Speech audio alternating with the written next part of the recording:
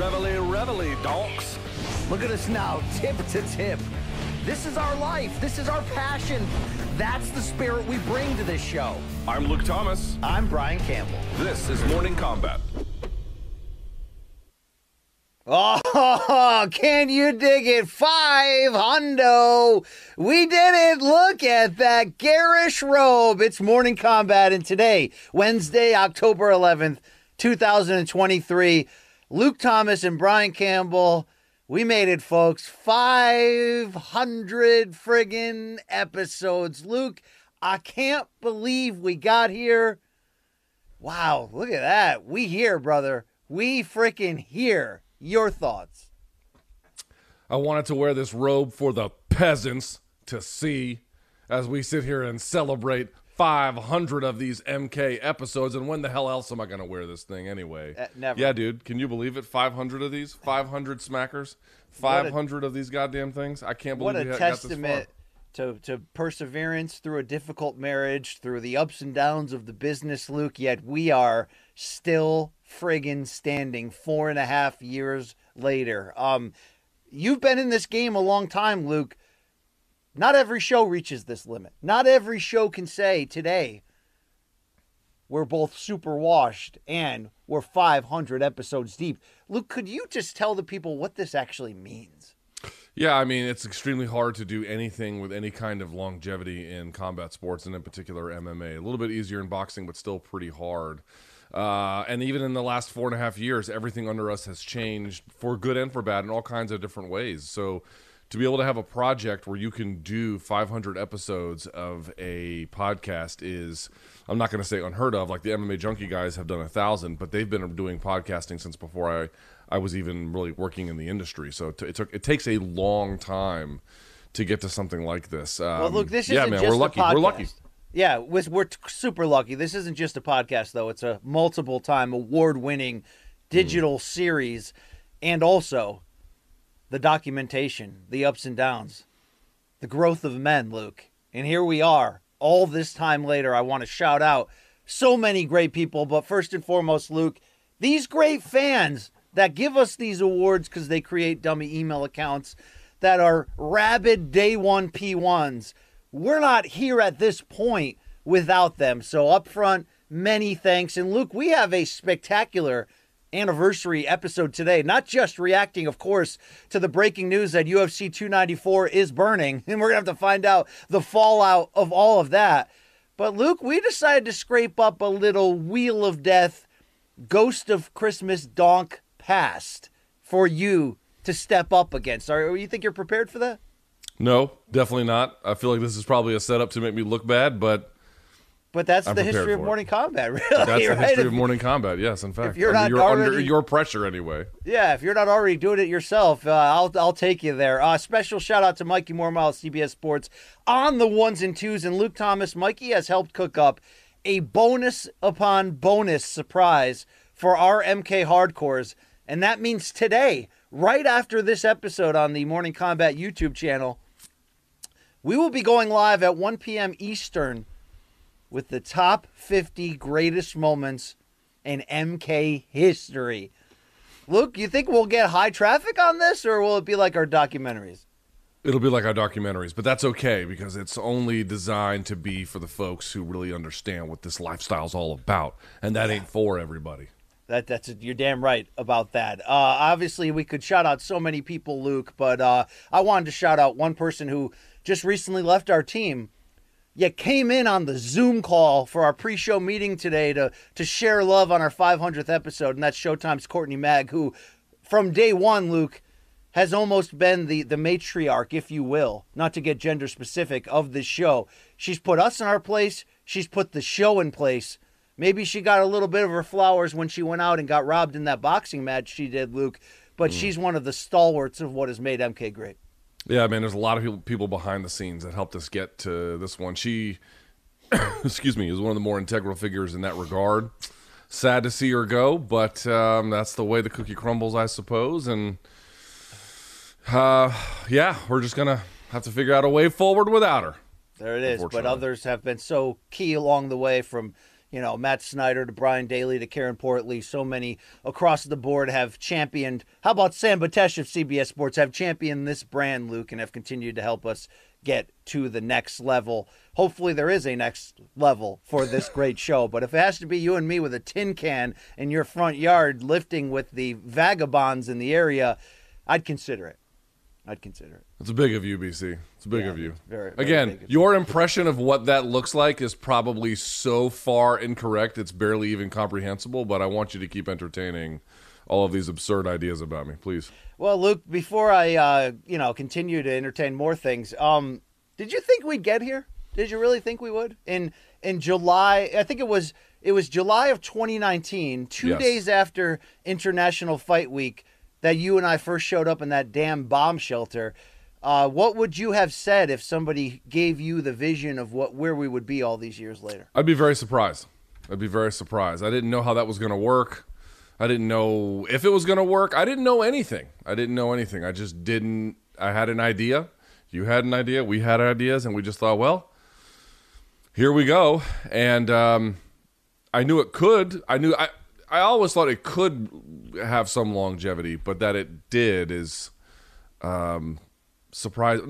Surprising is the wrong word. Pleasantly surprising, I suppose. I'm not sure exactly how to describe it, but nothing is guaranteed in this business. Not tomorrow, not anything. Well, we've won everything from garish robes to garish hardware of championship awards. We hosted the halftime show on Showtime pay-per-view of the Double Charlo event a few years ago. We headlined a podcast festival in London, England, and damn near... That was this year, if you can... tore the house February down. of this year was a different time, it feels like. It was a sellout, bro. That was a damn sellout over there at King's Place, King's Court in England. So shout out to everybody, including the great Paquettes who made the trip, Luke. So it's been a fantastic journey.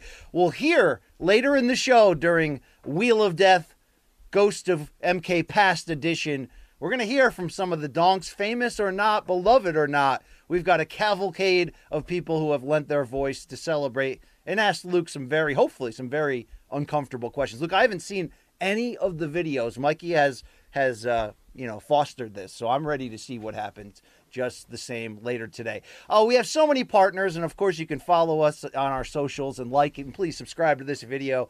And if you're entertaining the idea of Showtime for 30 days, why not? Go to Showtime.com, get it free right now. But Luke, when we're talking about so many of our great partners, including the great Showtime streaming app, there's a little partner that does big things. And I'm talking about the scoop of that green magic every single morning. Do you know what I'm talking about? I'm talking about Yes, you mean AG1. the foundational nutrition supplement that supports whole body health, that one?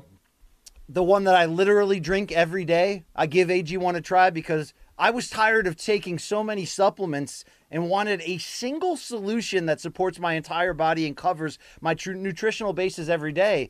And once I got a taste of that subtle tropical flavor, I was hooked. Yeah. That's right. AG1 in the morning for this guy before working out makes me feel unstoppable. How about that? Yep. It's Rain Energy and AG1 for Luke. That's the key to success in this life. I'm giving my body, though, the nutrition it craves by getting rid of the energy drinks and covering my nutritional bases. And Luke, it's not just me. All great athletes have one thing in common. They take care of their damn bodies, something I'm finally learning at 45. And a huge part of that starts with optimizing your frickin' whole body health, does it not? Certainly does. And you have to set yourself up with, success with 75 high-quality ingredients with daily nutrients and that support energy, focus, strength, and clarity. You can get that in AG1, peasants. Yeah, you can't beat that with a bat, right? Hammer can't touch that, and it's a micro habit that delivers so many macro benefits and helps just about everybody take great care of their health every single day. So here's what we need you to do, folks.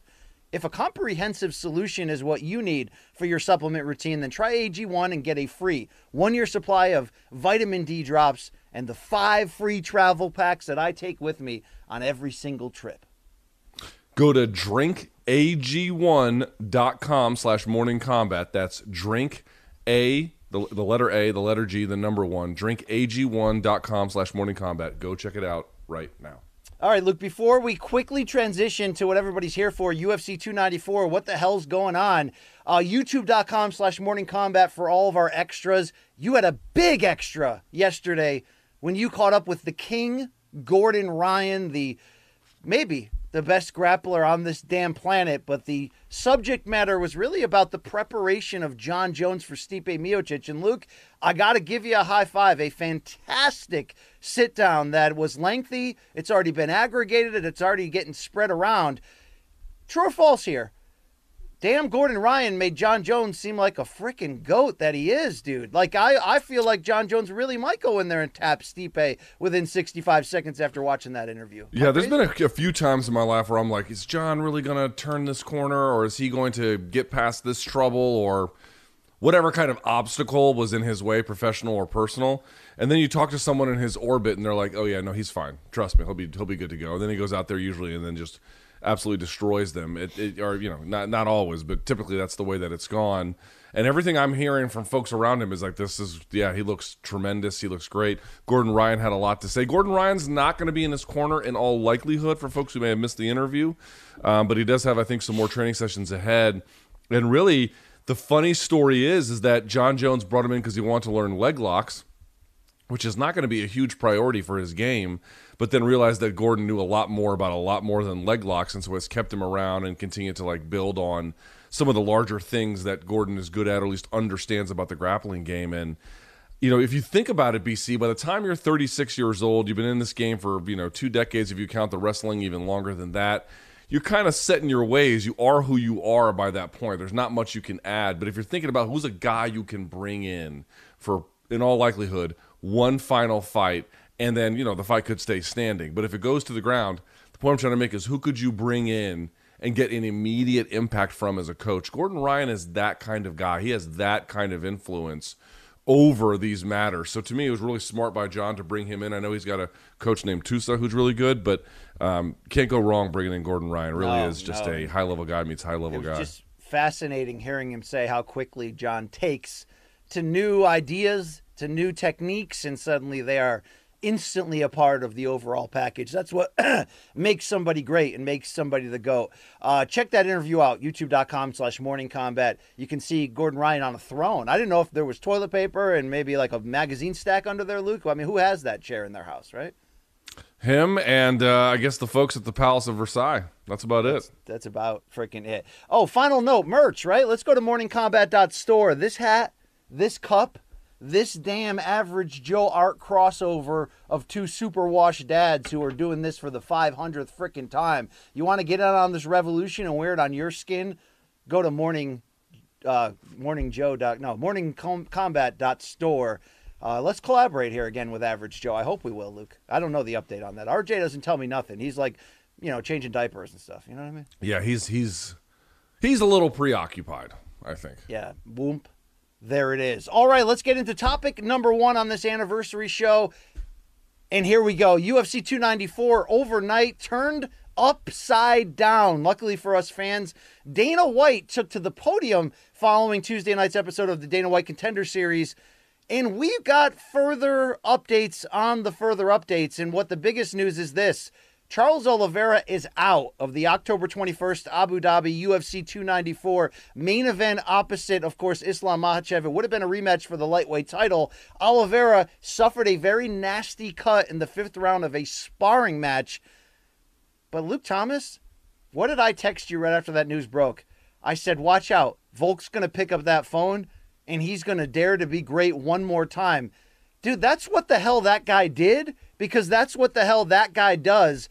Suddenly, 2 weeks from now, we got Islam versus Volk 2, which is among the 3 best fights you can make in this entire sport. Luke Thomas, is this actually an upgrade? No, not an upgrade. Likely not an upgrade. I mean, let's be clear about something, right? So Islam versus Volk 2, the way you described it was potentially one of the 3 best fights you could make in MMA. On that level, I agree. On that level, I very much agree. But remember, we have to back up here a little bit on the circumstances. Charles received a cut in the 5th round. I believe we have a graphic of it, Mikey, if you can get a chance to show it to the audience here.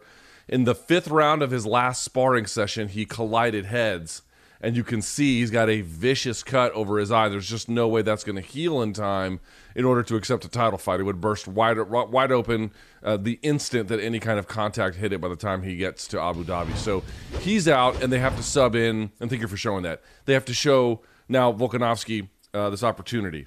I want to be clear, BC. I'm not poo-pooing this fight. I'm not even poo-pooing this fight on the fact that Volkanovski is taking it on 11 days' notice. Even a fighter the caliber of Volkanovski taking a fight on 11 days' notice, especially as a backup, this is still a big win for the fans. And I really want to make sure that everyone understands that that's what we're saying here. I don't think either of us are in any way, like we may have wanted the Charles fight to go forward because he was really the most ready, but we're not in any way upset, even under these circumstances, for a Volkanovski rematch. However, BC, we just have to be clear-eyed about it. We want what we want. We're hoping for the best, and I'm not telling you that Volkanovski doesn't have a chance. But surely as a rational man, which you can be at times when you want to be, you have to look at a circumstance like this and say, he had surgery after his last fight, which initially did not put him in line for this opportunity. Now, maybe he's healing like Wolverine and he feels good. In fact, I don't think he'd take this if he didn't believe he could win. But how can you look at something like this and say, this is certainly not the best way to get Volk versus Islam to, right? We would have wanted that under better circumstances. And more to the point, just how compromised is Volkanovski going to be or not at his best, either from injury, cardiovascular conditioning, whatever, that's going to limit his capacity to win. Here's what I'm worried about, BC. I'm worried that Islam might go in there, and because Volkanovski took this in an unprepared state, Islam could win this in a relatively not easy fashion, but compared to the first one, much easier. And then we're like, oh, right, what the hell was the point of that? We are risking that here too, are we not? I mean, we are, but when your pound-for-pound king is willing to accept, like, arguably the hardest fight available to him on 11 days' notice to save the date, there's not a ton of negatives for me in that. I get the concern about the short camp and coming off of surgery, but here's the thing, Luke. Unless Volk was going to move to lightweight full-time, remember, I'm the guy who said, like, I don't even think we need this Charles rematch right now. What we need is the Volk versus Islam rematch with Volkanovski moving up full-time because, in my opinion, he's conquered featherweight. So let's move up to the next level and continue to add to his legacy. But this comes off the heels of rumors yesterday that it looks like Volk was just about to sign a return in January against Ilia Topuria. So it's almost telling me that my plans for his future might not be the most accurate plans, meaning he might have more time at featherweight. So if the only chance we're going to get this right now is this rematch lightweight is under these circumstances, it almost makes this feel like a lower risk proposition. It's high risk for Volk on short notice off of surgery, yes. But at the same time, we're asking Islam to prepare to fight the greatest fighter in the world a second time, a fighter who arguably defeated him in a very close, amazing first contest. Now you got to face him on 11 days' notice. And if you're Volkanovski, if you plan on staying at featherweight anyway, which I'm not sure long-term that's exactly where it's at, but it seems short-term, then this is almost like a shot in the dark. This is almost like, Luke, when the quarterback gets the line to encroach and jump off sides, and then they got like a free play, right? And they just throw it deep. What does Volk lose here overall? Unless I don't know if he was necessarily planning a full-time lightweight move like I wanted. So if this is just the best chance to try to slide in, save the promotion, make a ton of money, and try to maybe catch Islam off guard in preparing for a different fighter, this is what the greats do, Luke. Yeah, there's some risk involved, but it's also at the same time a get-out-of-jail-free card if he loses, in my opinion. Do you agree with that part of it? I don't know. I think the risks in this one are pretty substantial. I mean, here's what you have to think about, which isn't to say it makes it bad. I'm not saying that because it carries risk, therefore it is bad. I want to be very clear. You're getting number one versus number two, basically, in the sport. You're getting it under less than ideal circumstances, but you're still getting it. And for that reason, I think there's something to be very happy about. But BC, I mean, the UFC had a choice, right? They had a choice. They could have picked other UFC lightweight candidates, and my understanding is they tried to get Gaethje, wasn't available. Who knows how else they went on the lookout for that, right? They still wanted a big name. They probably could have gone to Beneil Dariush, but He has the fight with Saryukian later. Who knows if he could have made weight, but that's not a big enough fight anyway. It doesn't really carry the same kind of significance. So that didn't work. And then they had the opportunity to go to 145 and obviously pull up Volkanovski to get the rematch. That's a great choice. They took it. But there's another choice they could have made. They could have had Islam go to 170 and fight some kind of 170 candidate. Was Kamaru Usman available? I recognize once you go down the line from him, there are not as many people available. Gilbert Burns still getting back. Obviously, you've got Colby, and Hamzat's not even in the weight class anymore, and you've certainly got Leon, who's occupied with Colby, Steven and Shavkat. Like, a lot of that division is taken up. I don't think they wanted to use Bilal in that way, but the Kamaru option, if that was available, potentially solves a lot of different problems that now, if you bring in Volkanovski, and again, if he wins, I mean, let's just be honest about it.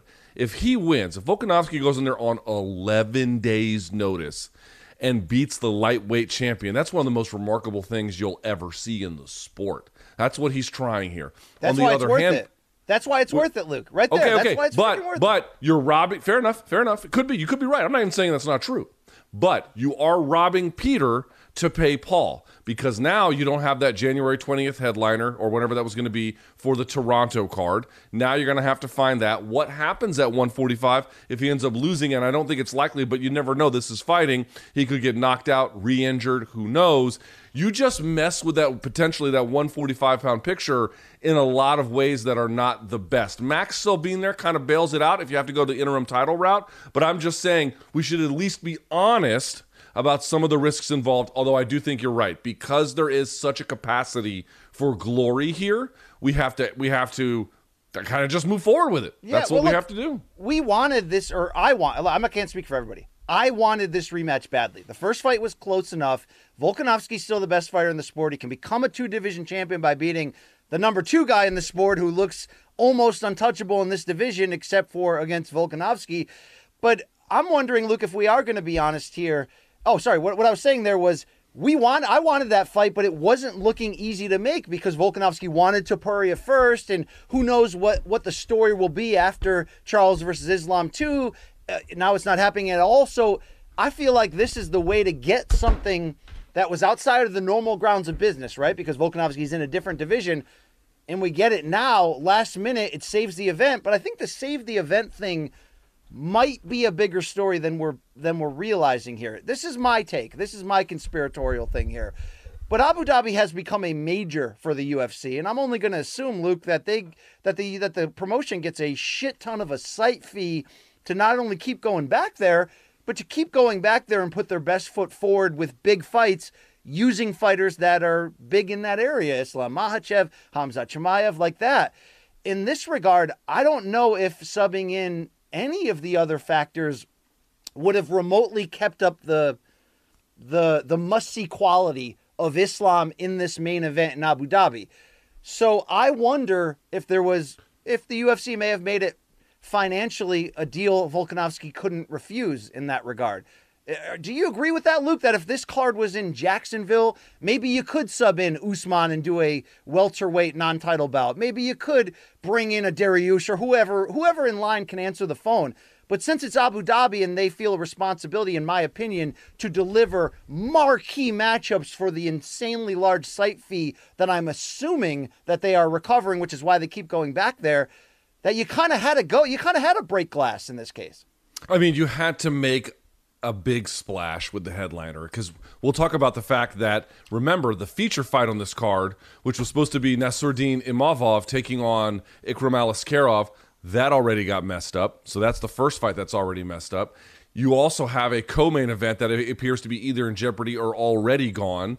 So that's certainly a question. And now your headliner is in jeopardy as well. I mean, at least it was. They fixed it. But, the point being is yesterday the UFC had a situation where the 3 fights at the top of the card had basically either going to or had already fallen apart. They had to go to the biggest guns. And there can be no denying going to the Kamaru Usman route at 170, even if it was available. By the way, I think he is Muslim too. I mean, there would have been some help in that regard. But I get what you're saying. Non-title welterweight fight, that's not as big.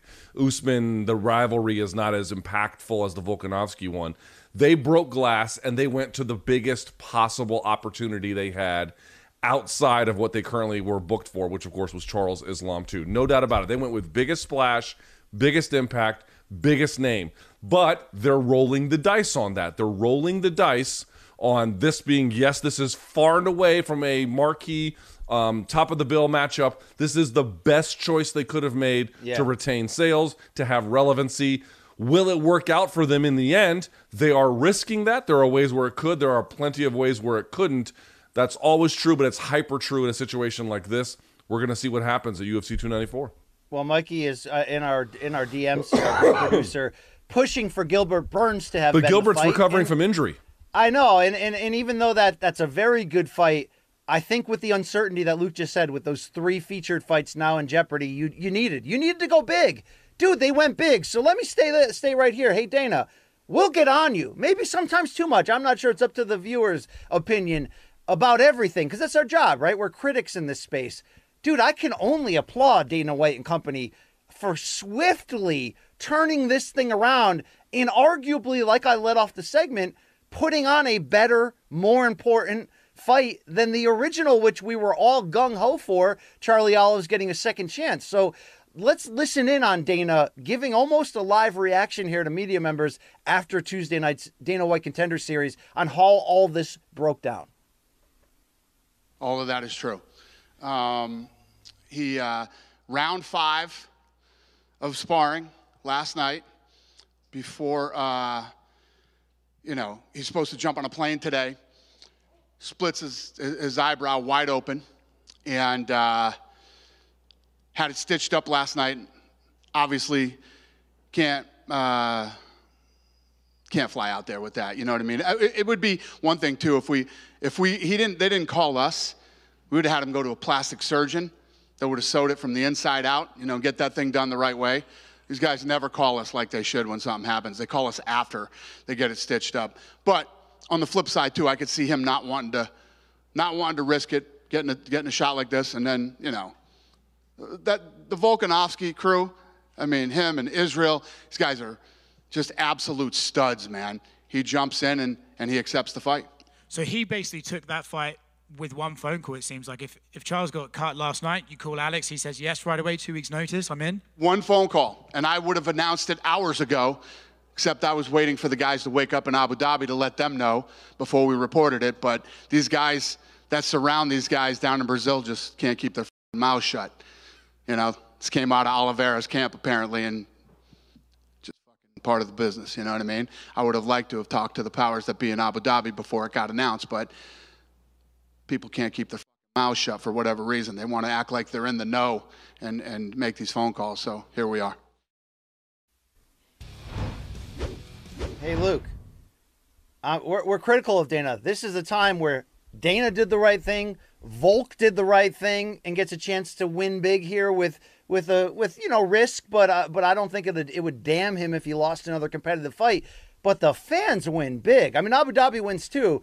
The fans win big. I mean, you could make the case that this is the most important fight to make in the sport because it's 1 versus 2, and it's champion versus champion. You could make that case. It wouldn't be true. You can't make that case if you're rushing it on 11 days' notice. If it's the most important fight in the sport, you can't make it on 11 days' notice. I grant that it's of significant importance, but if you're pushing it on 11 days' notice to counteract the loss of another main event, you can't really argue it's the most important. If it was the most important, you just wouldn't do that, right? There's a hell of a substitute, though, Luke. And sometimes they bring good. your food to the table and there's a hair sticking out of your steak, and they're like, "Oh, don't worry, we've got this completely ready-made meal that's twice as good." Like, this is a hell of a substitute. But I want to say something. Like, it's not a question of criticizing Dana White or not. Like, they have this incredible company that they've built. They have these vast resources, again, to the point where I would argue they're a monopoly, but okay, that's not really the most relevant thing.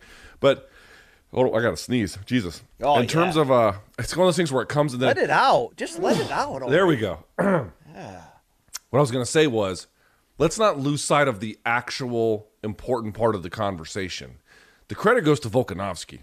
I mean, the reason why Dana is able to make these quick announcements is for the reason he said himself. They called Volkanovski fresh off some surgery, not lined up for a fight, eyeing potentially January against, by the way, a very tough contender in Ilya Topuria, gets this call and immediately says yes, doesn't have to haggle, doesn't have to, well, I don't know, blah, blah, blah. Nope, got it, great, we're on the way. Craig Jones already takes to social media to point out he's back in the airport to go and line up with of course, Volkanovski to get ready for this opportunity here against Islam.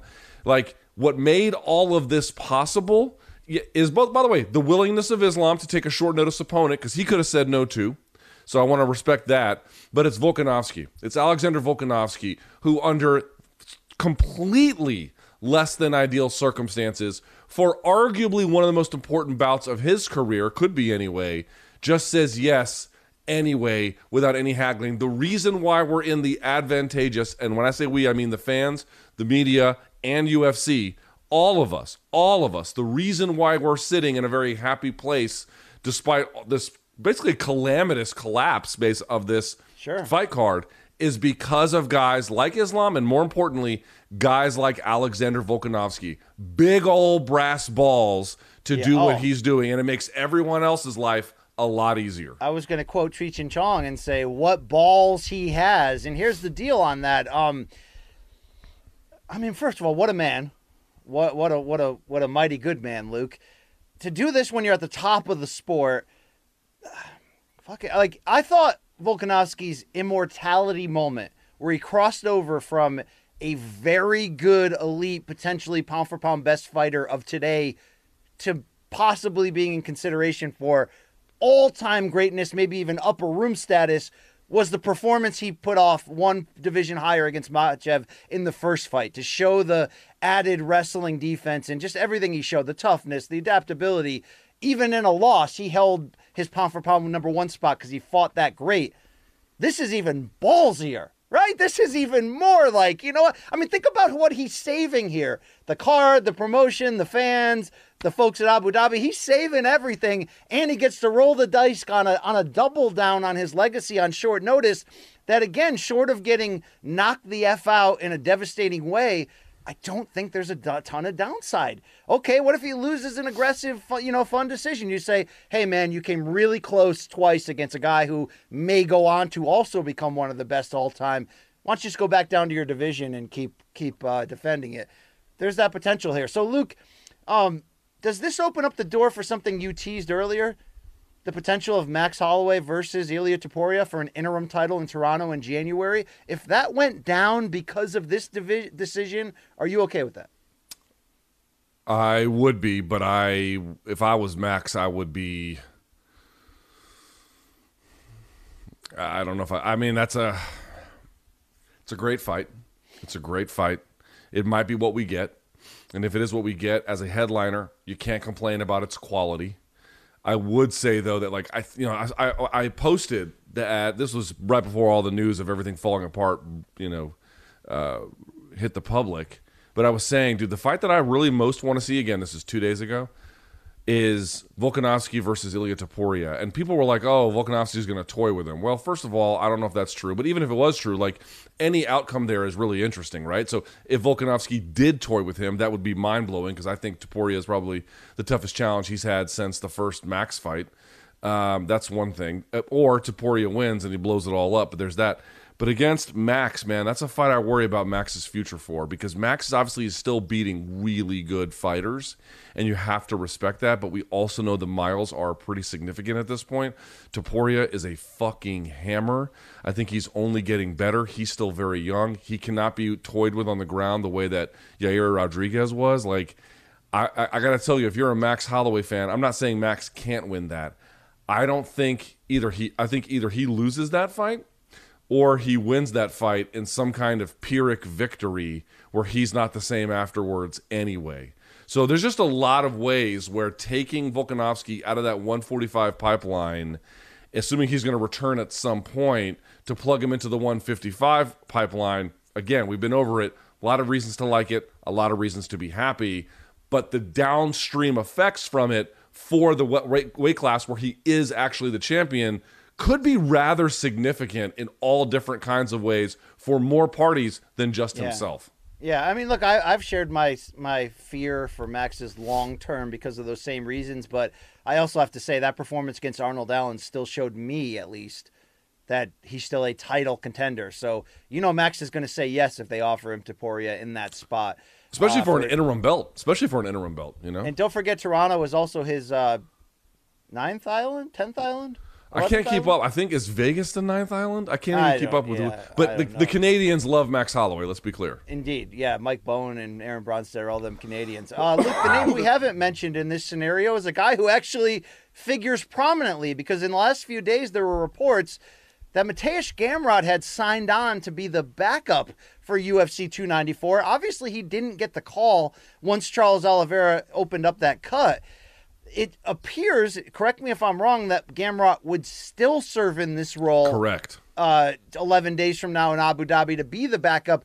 What do you make of it's been a minor response, but there's been people on social media going, why the hell was Gamrot not called? In fact, there's been a ton of false reports on social media, including people making fake Brett Okamoto accounts that are saying that Gamrot's so pissed, Luke, that he's choosing violence and he's flown to Vegas to confront Dana on the matchmakers. Turns out that's a bogus report.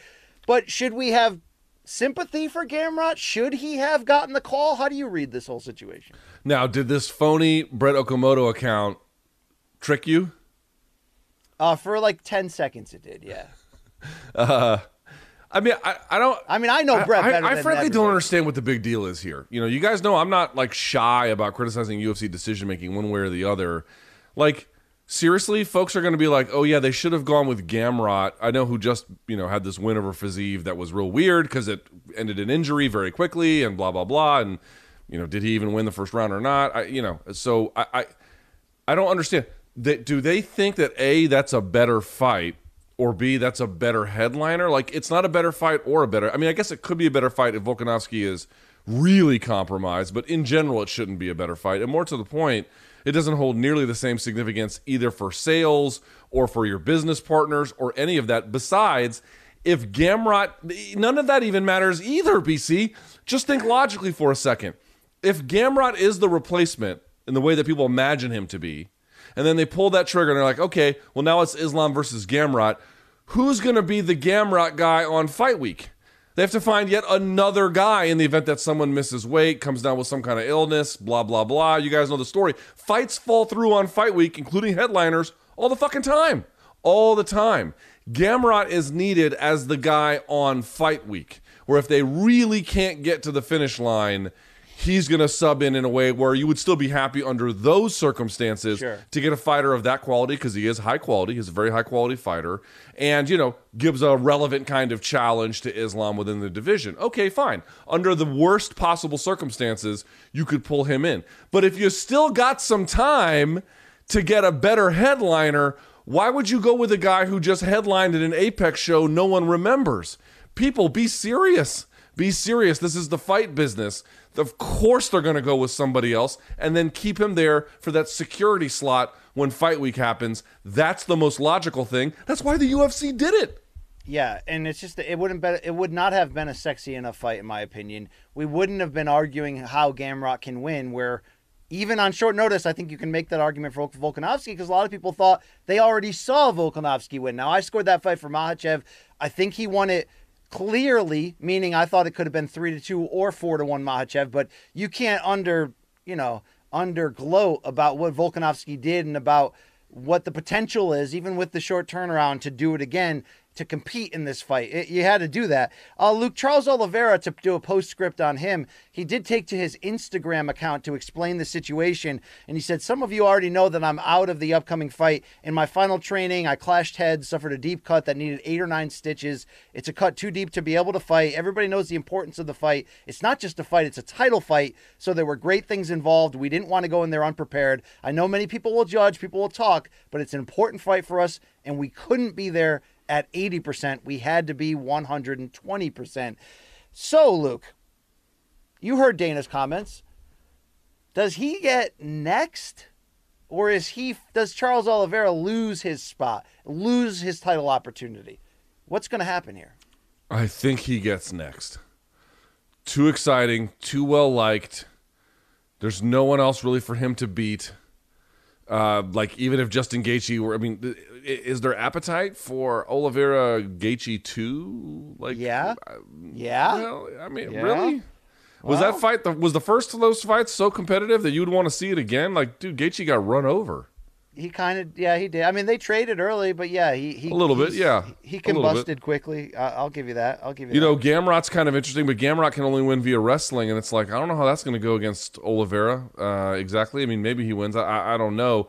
Yeah, dude, Oliveira is probably still going to keep his place just because there's not a lot of other great options, and he is a great option. Also, this is not he didn't tear his ACL, right? He didn't get a concussion where the timeline for a return couldn't be sometimes a significant amount of time. This should heal within 3 to 4 weeks, and he should be, I mean, it'll heal quicker than that, but in terms of hard sparring, he could be back in 3 to 4 weeks. He should be fine. That's a different ball game. You can work with that, but dude, is no, that I don't. Safe for what Dana was insinuating, that he should have gone to the UFC, meaning Oliveira, so they could have probably flew him to Vegas, gone to their doctors, and sewed that from the inside out? So my daughter had an accident one time with her caregiver at the park where she ran into a sign, and she had to get 14 stitches on her forehead. It was probably the worst day of my life for her, if that makes any sense. And they had to do 7 on the inside and then 7 on the outside, and they actually had to get a special surgical tech to do it to avoid significant scarring. But, you know, what I remember from that day very clearly is what they told me is like, okay, this will be healed, you know, within like a week or so, but it's going to be loose for like a month. You know, I'm not a medical doctor, neither is Dana, but I think that, you know, he could have gotten that stitched in a way where maybe he could have fought. But if he took one big shot, I'm fairly confident that thing would have busted wide open again. The skin doesn't heal very well, especially for a cut that size and that deep in 11 days or 12 days, whatever it was. It takes more time than that. So maybe that could have saved it, but even that seems to me dubious, right? Yeah. Luke, our friends, it does seem dubious. I do agree. I think Charles made the right choice, no question about it. And I think his name is big enough, his accomplishments are big enough that he will get another chance without potentially having to take another big fight in between. I think he will. Luke, Caesars didn't post early odds on here, but FanDuel has plus 200 Volkanovski, minus 265 Makhachev ahead of this October 21 rematch. Dude, that sounds about right. Again, betting odds are designed to induce betting. Don't you feel like that odd's pretty fair? That line, is pretty fair? That's pretty fair. And in hindsight, Luke, do you remember how you scored that first fight? 3-2 Makhachev. 3-2 Makhachev. There we go. We'll see what happens here in just 11 days. But we're going to have to see what happens here for topic number 2 on that co-main event. Khamzat Chimaev versus Paulo Costa, which had huge long-term middleweight, or maybe short-term middleweight title implications, especially if Chimaev had won. Well, the recent news the last few days, the scuttlebutt, was Paulo Costa posting on social media a picture of his elbow that was gnarly and indicating that he had surgery. Luke, how recent did he say he had surgery? Like 3 weeks, was it?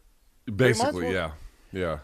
And now it seems overnight during the same cycle of which produced Volkanovski accepting. Hold on. He didn't get it 3 weeks ago. He got it 3 weeks from the fight date. 3 weeks, as I understand it. Date. Got it. Okay. So there were a lot of questions of is that a smart move? Is Costa actually going to be healthy? Now it looks like this fight is majorly in jeopardy, Luke Thomas. So what is the latest that you've heard about what the hell's going to happen in this co-main event? I assume Chimaev's going to stay, but are they going to force Costa out of fear that his own injury isn't healed? I mean, dude, when he did that media appearance, he did a couple of media appearances. I know he did Ariel's show. I think he did maybe a couple of other ones. You know, why did he do that? Because he already knew the fight was in jeopardy and was making a public plea in the event that it got canceled that, like, I'm sure he actually does want to stay in the fight, but he also wants the public to know that he wants to stay in the fight. He's trying to make the argument that I'm doing everything that I can.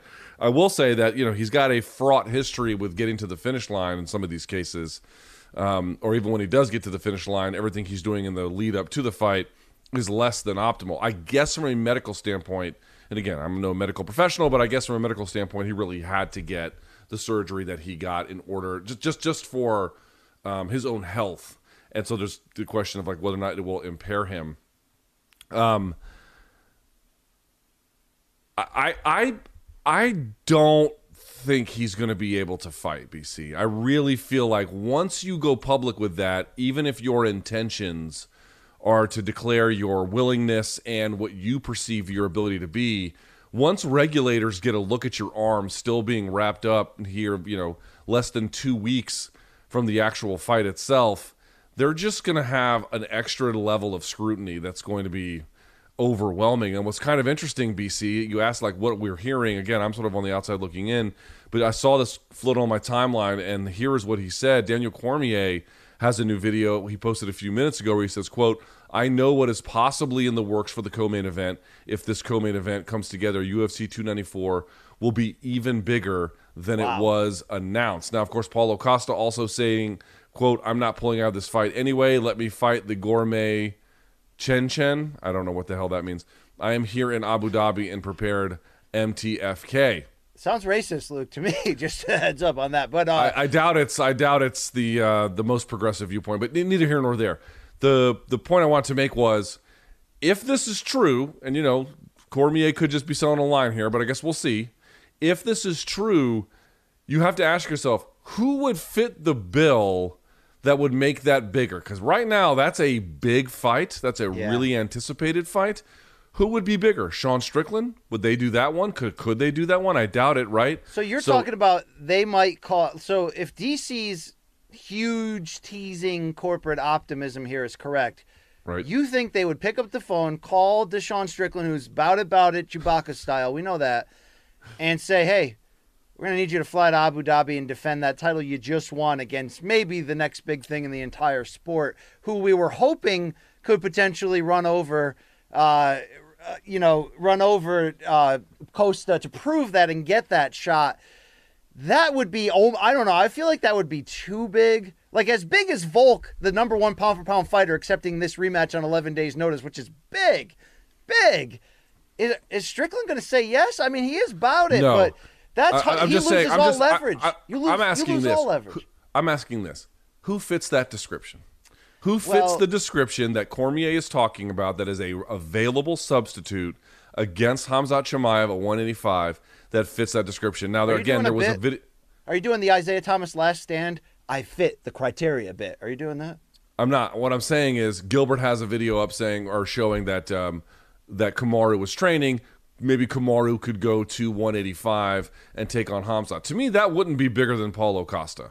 That would not be. At 170, maybe, but if he's going up to 185, that to me is not as interesting a fight. Okay, maybe I'm on the outside looking in on that one. I don't know. Look, Usman was himself the pound-for-pound king until consecutive losses to Leon. There had been the tease of him eventually moving to middleweight full-time. At one point, there was a light heavyweight potential move to avoid Adesanya. So if that's the case, I do believe from what DC's trying to imply that Usman would be big enough. Former champion, former pound-for-pound king, needing a big comeback fight. I don't hate this, especially if the plan is to reinvent at 185. Well, how about you go in the deep end right here, right now? I'm not against that, Luke, at all. I think that is, okay, is it as important as the Costa fight given the potential title implications? I know you want to say no because Usman isn't proven in this division, but Usman is a better pedigree, more famous fighter than Costa, even if you want to argue that he might not bring the same danger at 185. And I think the stakes are still the same. If Strickland is not filling in and it's anyone else, the stakes for Chimaev are still the same. You go out there and look great, you're going to be fighting for the title potentially next. I mean, look, do you have a feeling right now of whether you believe Chimaev could cut the top of the line that includes DDP and Adesanya and secure a next title shot anyway, should he finish whomever he fights on the 21st? I do think it's somewhat opponent dependent. But I think he could, yes. Okay. I'm just going to say this, though. Like, Paulo Costa is a big attraction for the UFC. Certainly has a B-side. And fights balls out. Usman has a different kind of credibility, being the former welterweight champion, former pound-for-pound, but now certainly on the back end of his career.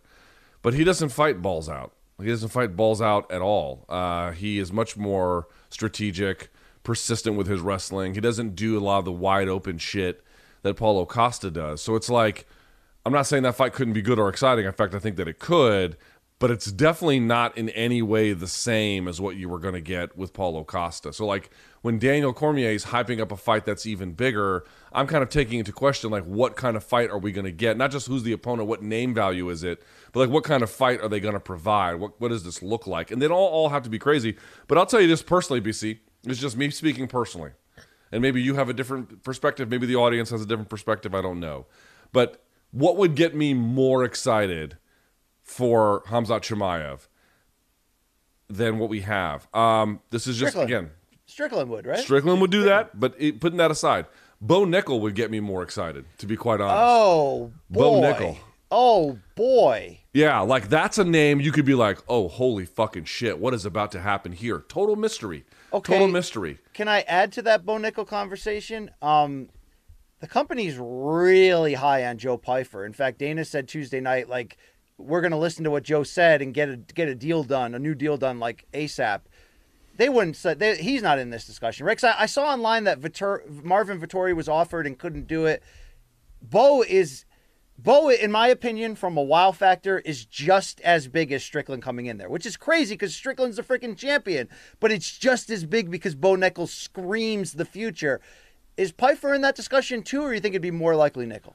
Yeah, I don't think we're there yet with Joe Pyfer. He's certainly, I mean, everything we said on Monday, I stand by. He's a bull. No, I meant, do you think he's being talked to about this potential opportunity? That's really what I'm asking. On the same level. I mean, maybe I doubt he is at the front of the line. Okay.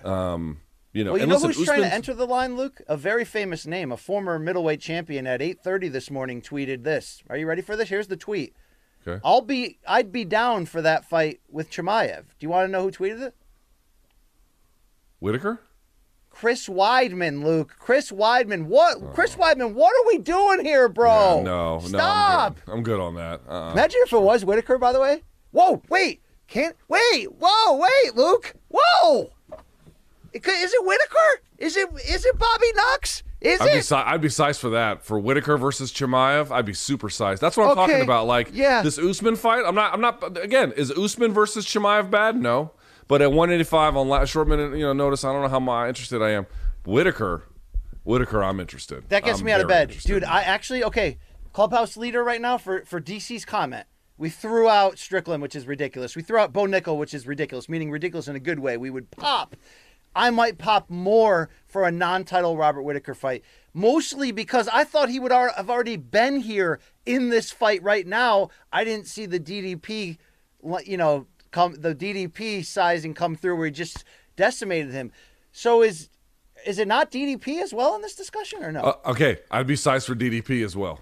I'd be sized for that. Yep. Now he might be in a position where he's like, I'm going to wait for my title shot. So I don't know if he takes a fight this risky. That's a very risky fight for DDP, just given the circumstances. It is. If I'm him, I don't do it because I might I might have already secured a title shot if I'm him. So I don't do that. If I'm him and Kamaru's willing to take it, I let Kamaru take it because if Kamaru wins, you're like, dodged a bullet. Don't have to waste my time with this bullshit. And even if he wins, if he's made to look, like he's good at 185 but not great, it doesn't disrupt anything he's built. You go and you take that fight, you slip and turn your ankle, Chimaev might be all over you, and now you've lost everything you've built. So DDP would be a great fight, but he's also a very unlikely candidate. Okay, no disrespect to Usman, but everything you said I think is right. Whitaker, I would pop. It matters. Obviously, Bo Nickel that might be the greatest prospect versus prospect fight in UFC history, Luke. Remember when we popped for John Jones versus Ryan Bader, two guys that were, might have been the future of that division? This would be even more insane than that.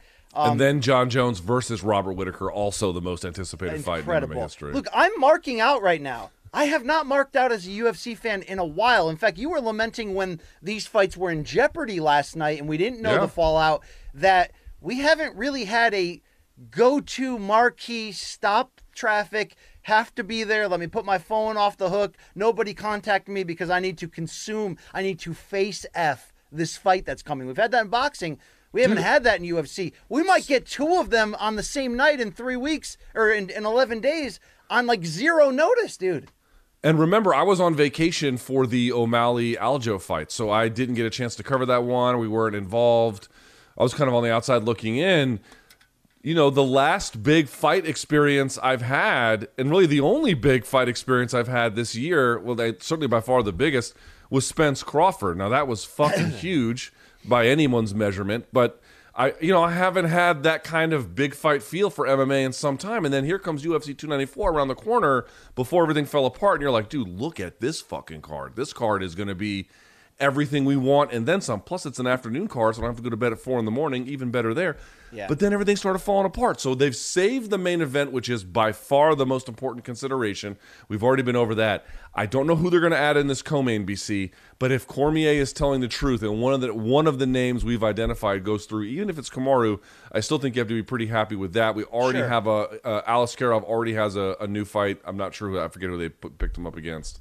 Yeah, we'll get to that on this show. I wanted to say, though, that I don't want it to be Strickland because I don't want Chimaev to go from missing weight and up. Like, Chimaev was given the most showcase pay-per-view main event you could possibly have against an exiting Nate Diaz in a fight that nobody was going to give Nate an ounce of hope to do anything but get cut and show his toughness. I don't want that to be a reward, Luke, even though he went out and beat Kevin Holland so fast that it kind of took away some of the negative shine of that whole weirdness surrounding that event. You can't go from that to a title shot. You can't. That's almost like Holly Holm coming off 2 losses and fighting GDR for the title. Like, come on. Yeah. Look how good that went. No, you can't do that. You can't do that. Also, Luke, I believe we've got some sound from the Dana White Contender Series. Are you in? We've got some sound about Dana talking about the Costa situation. Let's see if we can gain any insight from the boss here. Paulo Costa went public and said he had surgery 3 weeks ago. Is there any danger that fight could be off? Yeah, it's possible. When do you think we'll get a verdict on if he's going to be able to fight or not? Very soon. Okay. Very soon. Is there another Unless announcement? another big mouth pops up out of somewhere, and you know what I mean? So, yeah. Hopefully within a couple hours, I'll have an answer for you. Do you guys, I mean, you kind of alluded that, you know, the Costa fight is up in the air. Do you guys, like, have a couple backups? Like, is there someone ready to go in case Costa can't go? We're talking to a couple people right now. Yeah, a couple absolute studs. You know what I'm talking about? Maybe this is just yay UFC day for your boy BC on the 500th episode, but I'm all in right now on this card, on Dana. We're going in the right direction. We're making huge fights. I can't wait for MSG. I can't wait to see what that December card fully looks like. And I'm actually pretty excited about this one thing Dana did. Mikey, can we show that one sound about the new matchmaker thing? Or are you trying? Oh, no, we can't. All right. Luke, did you see that the UFC hired this? They had this fan contest to try to hire a new matchmaker, and the guy's so good that they're already having him make fights. Like, this is awesome. Imagine that. Imagine being that guy. Didn't they say that they had this woman who worked in like the WNBA who was also making fights, and then that they just stopped doing that? I did not hear that story. I did not hear that story. But I'd have to say, if I'm looking to show some positive shine at a company, they opened it up to their hardcore super fan. They got a guy who like knew every fighter's name, knew every ranking, knew everything, all of that. And they gave him the job, and he's awesome, and he's delivering. Okay, we do have the sound, Mikey. Let's hear from Dana on here. I love this story. This is great. It's great stuff. Speaking of the matchmaking room, the UFC posted a video of you and Joe, the guy who won the matchmaker sweepstakes. You mentioned that you were going to make some fights with Joe at the matchmaking meeting. Since you broke some news today, could you care to share some of the fights you guys made? You want to know how fucking good Joe is? How good is he? I just hired Joe. Joe works for us now. Is he going to be one of the matchmakers? This fucking kid is awesome. Yeah. I literally just back there. I did all the contracts, and I came back in and said, I got one more. You want to work for the UFC?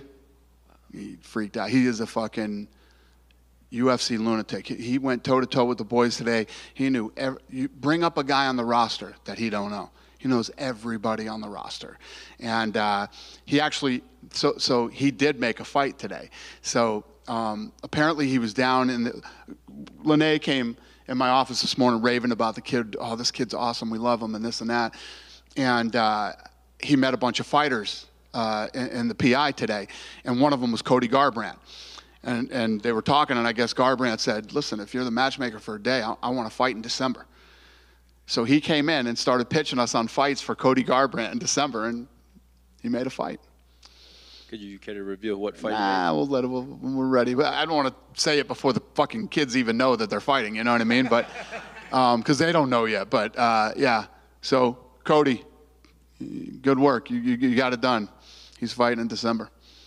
Awesome, and we're not. And you know what Joe's wife does for a living? They live in Detroit, Michigan. Guess what Joe's wife does for a living? She's a blackjack dealer. Do we know what Joe's going to help out? What division of fighters? We're working on it. I'm actually going to hand him over to Hunter and let Hunter figure out where he's gonna go. Awesome.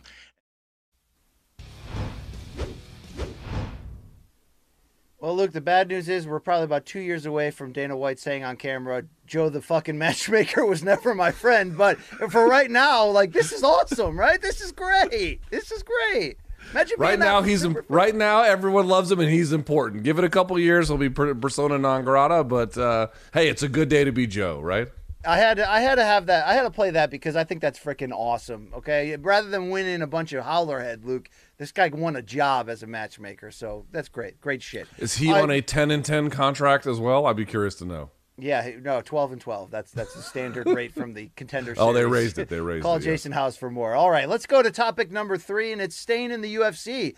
Apparently, we're going to stay in the Apex again, Luke. It goes down Saturday. It's Fight Night. What are we calling this one? Fight Night 230 or UFC on ESPN Plus 88? Look, if you are somebody who knows that this is UFC on ESPN Plus 88, you either should be the next matchmaker or you should get a life, right?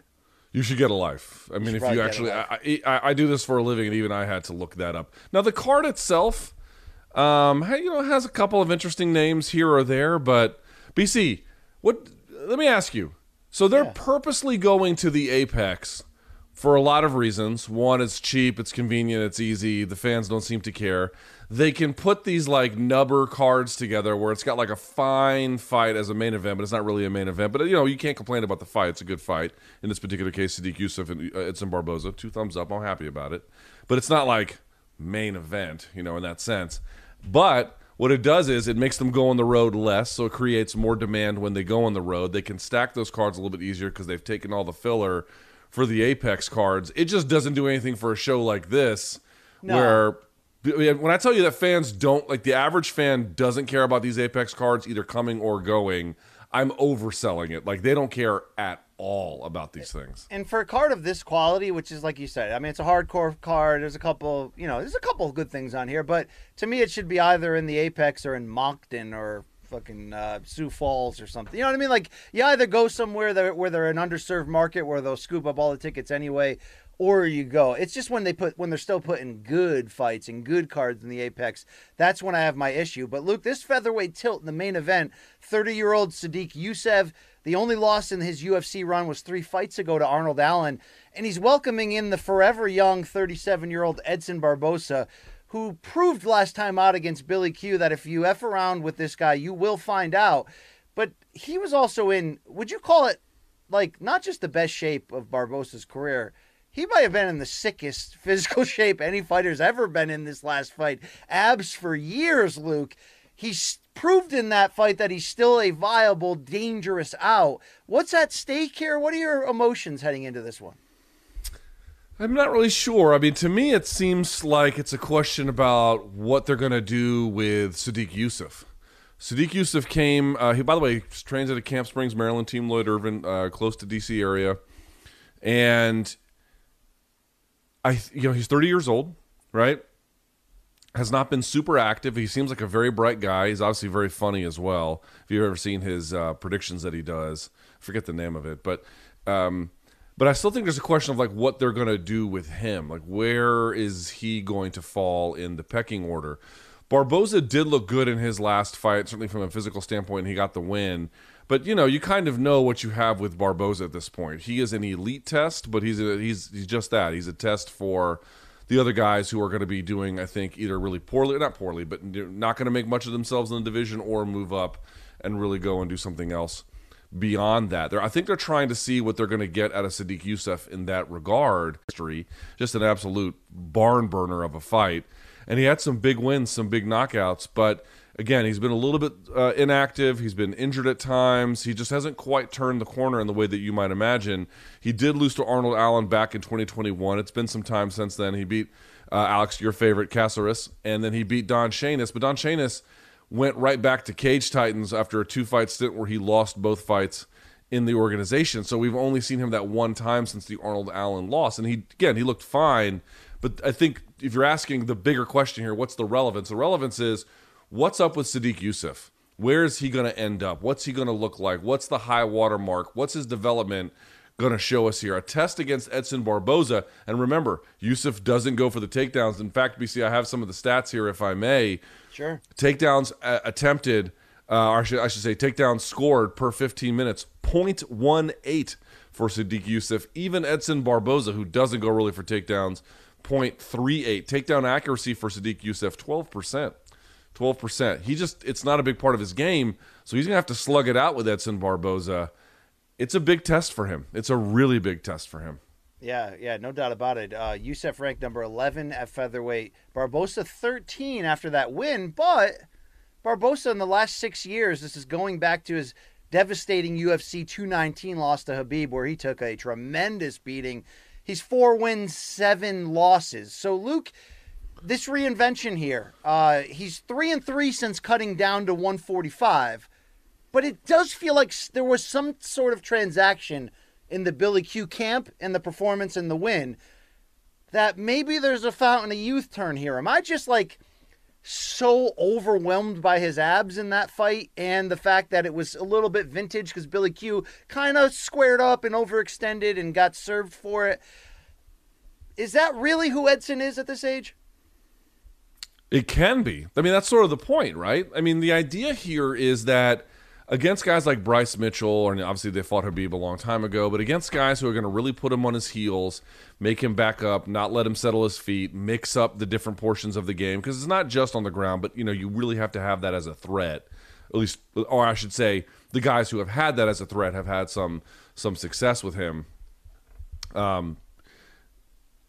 Although not entirely. Chikaze didn't do it that way either. But you got to pressure into him. You have to really kind of go after him. I think Youssef can do that, but the question is, can he manage that and manage to not get hit as much as he otherwise might? He absorbs 3.65 strikes per minute. It's a little on the high end for Sadiq Youssef. It's a little on the high end. Now, Barboza's even higher at 4.12, but remember, a lot of that comes from ground and pound. So you're asking, is that the real Barboza? Well, depending on what kind of game plan the opponent tries to apply, it certainly can be. And that's why this Sadiq Youssef fight is really interesting. If the wrestling component is really not going to be there, and I guess we'll see, but if it's not going to be a big part of his game, and he can kickbox, but is primarily, I think, doing some of the better work with his hands, he's going to have to really pressure into Barboza, get him backed up, get inside that space, and then also, who was it, Brother Nazim, who said this? Richardson? Yeah. Swim without getting wet. He's going to have to kind of figure out that a little bit, where he's right in the danger line, right in that space, but his weapons are more applicable in that range than Barboza's, and then slug it out with him. That's a fucking tough way to beat Edson Barboza, man. That's not an easy way to beat him at all. So, again, this is why, to me, it's a much bigger question about where Sadiq Youssef is and where he's going than it is for Barboza, who you've kind of had that answered for you a little bit. For sure. Right now, Caesars has Barboza as a plus 140 underdog at age 37. Minus 165 is Youssef. So, look, a lot of respect being given to the old guard here. Is that Tuki's cup? Yeah, it says play together. Play together. All right. Luke, I've told you that... That should be the message of our old school RSDs. We just play together. I've told you that story before when I was at ATT to do that sit-down with Jorge Masvidal, which came in the build-up to the Ben Askren fight, and I heard the most vicious sound I have ever heard in my life. And I've been to a couple MMA gyms to do interviews. I've heard people hitting pads. Look, I know the chatter out of my ear. I'm like, is somebody getting beaten with a baseball bat? No, it turns out it's just a shirtless Edson Barboza kicking the shit out of the coach who's holding the giant pad thing. And I can't even believe the sounds that came out of that. Yeah, dude, he is a formidable striker, and in particular, a formidable kicker. The power he can generate is absurd. I'm telling you. Listen, that's what I mean about this main event. I'm not complaining about the fight. It's a sick fight. It's a great fight. It doesn't have the grandeur or the divisional significance. Both guys, to your point, sitting outside of that top 10. So it doesn't meet some of the more common criteria that you would place on a main event. But just as a fight in terms of quality, and again, as a fact-finding mission about where Sadiq Youssef is headed, dude, 2 thumbs up. This fight should be a banger as long as it lasts, right? Yeah, absolutely. And there's a couple other fights on here that have banger potential, or at least individual storylines we need to follow. But before we get there, I don't know if Wikipedia is going to hold up as true here for the co-main event, but is it really going to be Jennifer Maia versus Viviane Araujo in a flyweight tilt when Araujo has lost 3 of 4? Is this really the co-main? What? Yeah. Okay. Well, I mean, it's the Apex. But dude, that's not the fight you should be paying attention to. No. The one that's really got me, hot under the collar, Jonathan Martinez taking on the return of Adrian Yanez, which is, by the way, BC, don't white boy that. Don't white boy that. BC, yeah. Do you like how right about that I've been? Anyway, but here we got. About time, Luke. About time you nail one. All right. It ain't the only one. The fact you're just now catching up. But okay, I'll give you time to catch up. But BC, how about this fucking win streak from Jonathan Martinez, bro? So he loses to Davey Grant back in 2021, has a few fights canceled, then beats this kid actually here out of Northern Virginia vis-a-vis Georgia, Zviad Lazish. I can't pronounce his last name. Lazishvili. I'm not sure how to say it. He's Georgian. Then he beats Alejandro Perez. Then he beats Vince Morales. Then he stops Cub Swanson. Then he beats Said Nurmagomedov. Yanez coming off that terrible fucking loss to Rob Font. Definitely looking for a comeback opportunity. This is a great fight. This is a sensational fight to figure out for both guys. Hey, Yanez, is he going to get back on the horse and kind of live up to some of that hype that was happening? A guy like Martinez, who I don't think had a ton of hype at first, but has slowly built himself up into something very formidable. Bantamweight division, another banger. Count me in. What the hell's wrong with Said, Luke? Why is he not in our cupboard? He's got the name. So he is not affiliated with the Abdul Manap team, as I understand it. He is. Okay, that would explain it. He's on the outside looking in, yeah. All right, that was easy. There you go. Yeah, look, I want to see what Yanez does here. This is first back from the knockout loss, correct? First fight back? Yes, he has not competed since then. Yes. He's going to have to show us something. He's got incredible striking. What are you looking for? Anything in particular for him in this fight coming off of that one? So Yanez has great boxing, but we've been talking about it. Guys like JDM. I had a long talk yesterday with shouts to CSA Gym owner and head instructor Kieran Fitzgibbons. This guy's trained world champions in Muay Thai and MMA for a long time. And we were talking about like what the future of striking might look like. I don't want to spoil the interview. It's a long one. It's about an hour. But one of the things he said that we both agreed on, and he had really laid into some details, was, when you first learn any kind of martial art, you learn the offense first. People want to learn how to throw a punch. People want to learn how to throw an uppercut or a leg kick or execute a takedown or a guard pass. You want to learn how to do stuff, how to move the action. But as you progress, you realize you need defense as well. And then the two have to kind of mold. Now, I'm not saying that, Yanez is some kind of inexperienced white belt. That's not what I'm saying. But the overall fight game, you're now seeing guys getting a little bit more defensive sensibility, or really a defensive foundation, and building their offense around it versus the opposite. Yanez needs to have better defense. He gets hit way too much. He allows guys, even the Rob Font, allowing him to establish a collar tie. Like, you just can't do that. You cannot accept that kind of punishment. So we already know he's got the offensive firepower. We know he knows how to put guys away. That's how he won on the Contender Series, knocked the guy out with a head kick. But now we need to see him take care of himself, put himself into position, get out of position, do the damage that he can do, and then keep the fight alive as long as it needs to be, rather than kind of gunslinging a little bit early and then making adjustments after the fact. Agreed. This would be a big bounce-back opportunity for him. Should have been the co-main event. Hopefully it'll end up there. But, Luke, a lot of interesting intrigue about the decision-making here in this next fight. Michel Pereira has won 5 straight at welterweight. Was supposed to fight Stephen Thompson in a key matchup to find out whether Pereira was really closing in on true title contention. He missed weight. Wonder Boy didn't take the chance. Now Pereira's at middleweight against Andre Petroski.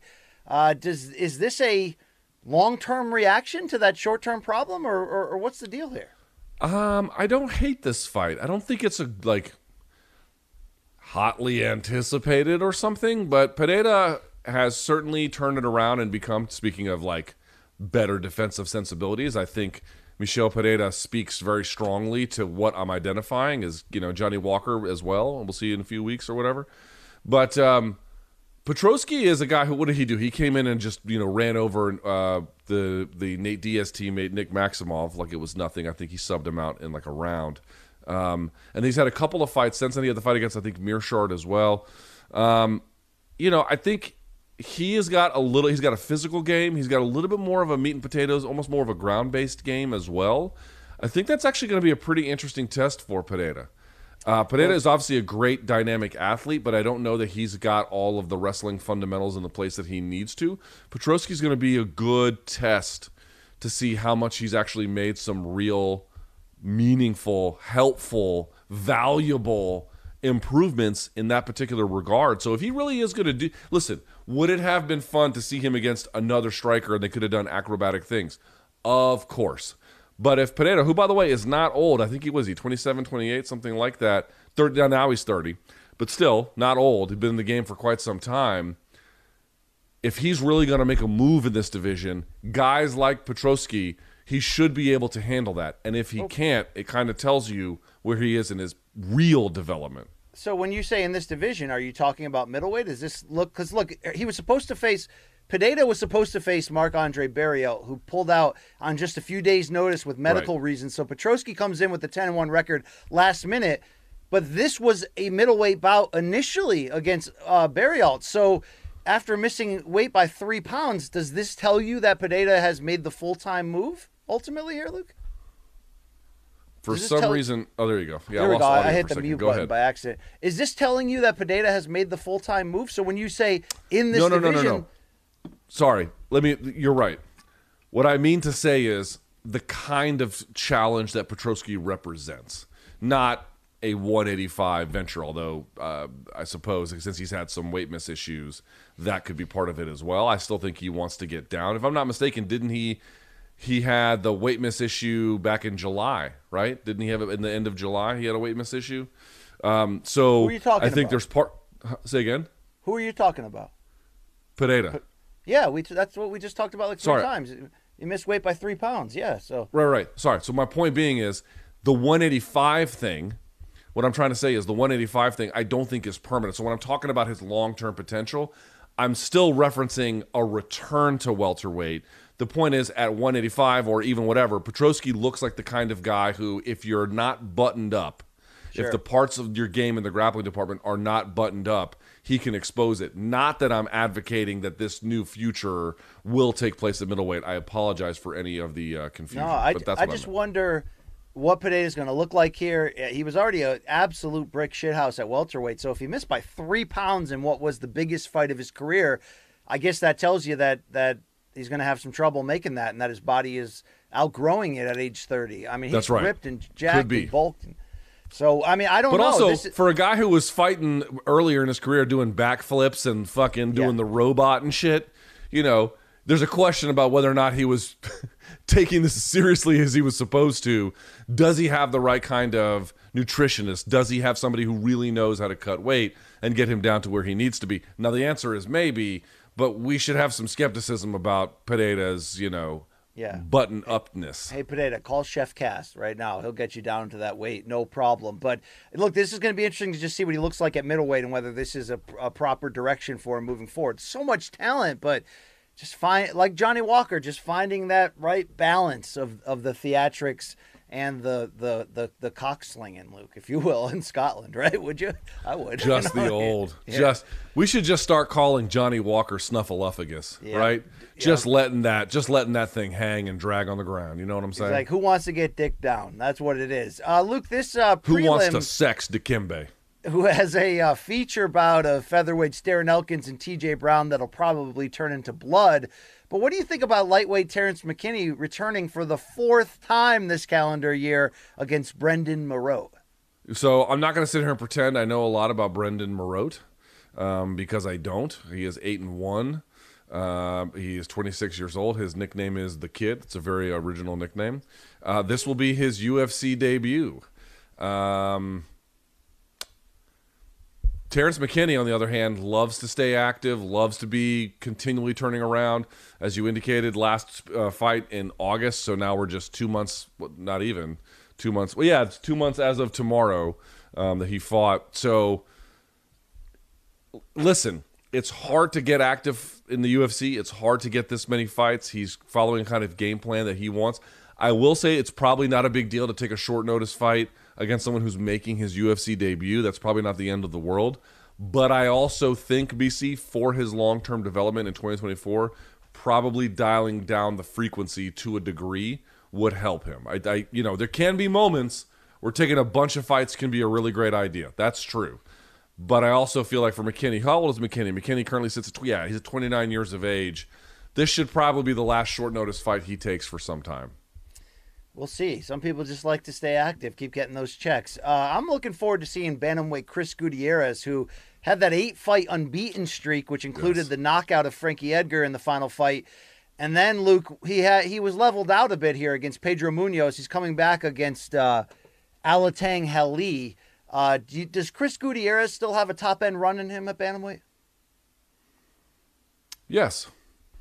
Yes, I think the jury, well, I should say this. The jury's still out on exactly how far he can go, but to your point, like, should we have a high degree of enthusiasm about him? Yes, we should. He has shown considerable ability. Yes. And the curtain jerker will take us to the women's strawweight division. Ashley Yoder against Emily Ducote. Yeah, the old pants, huh?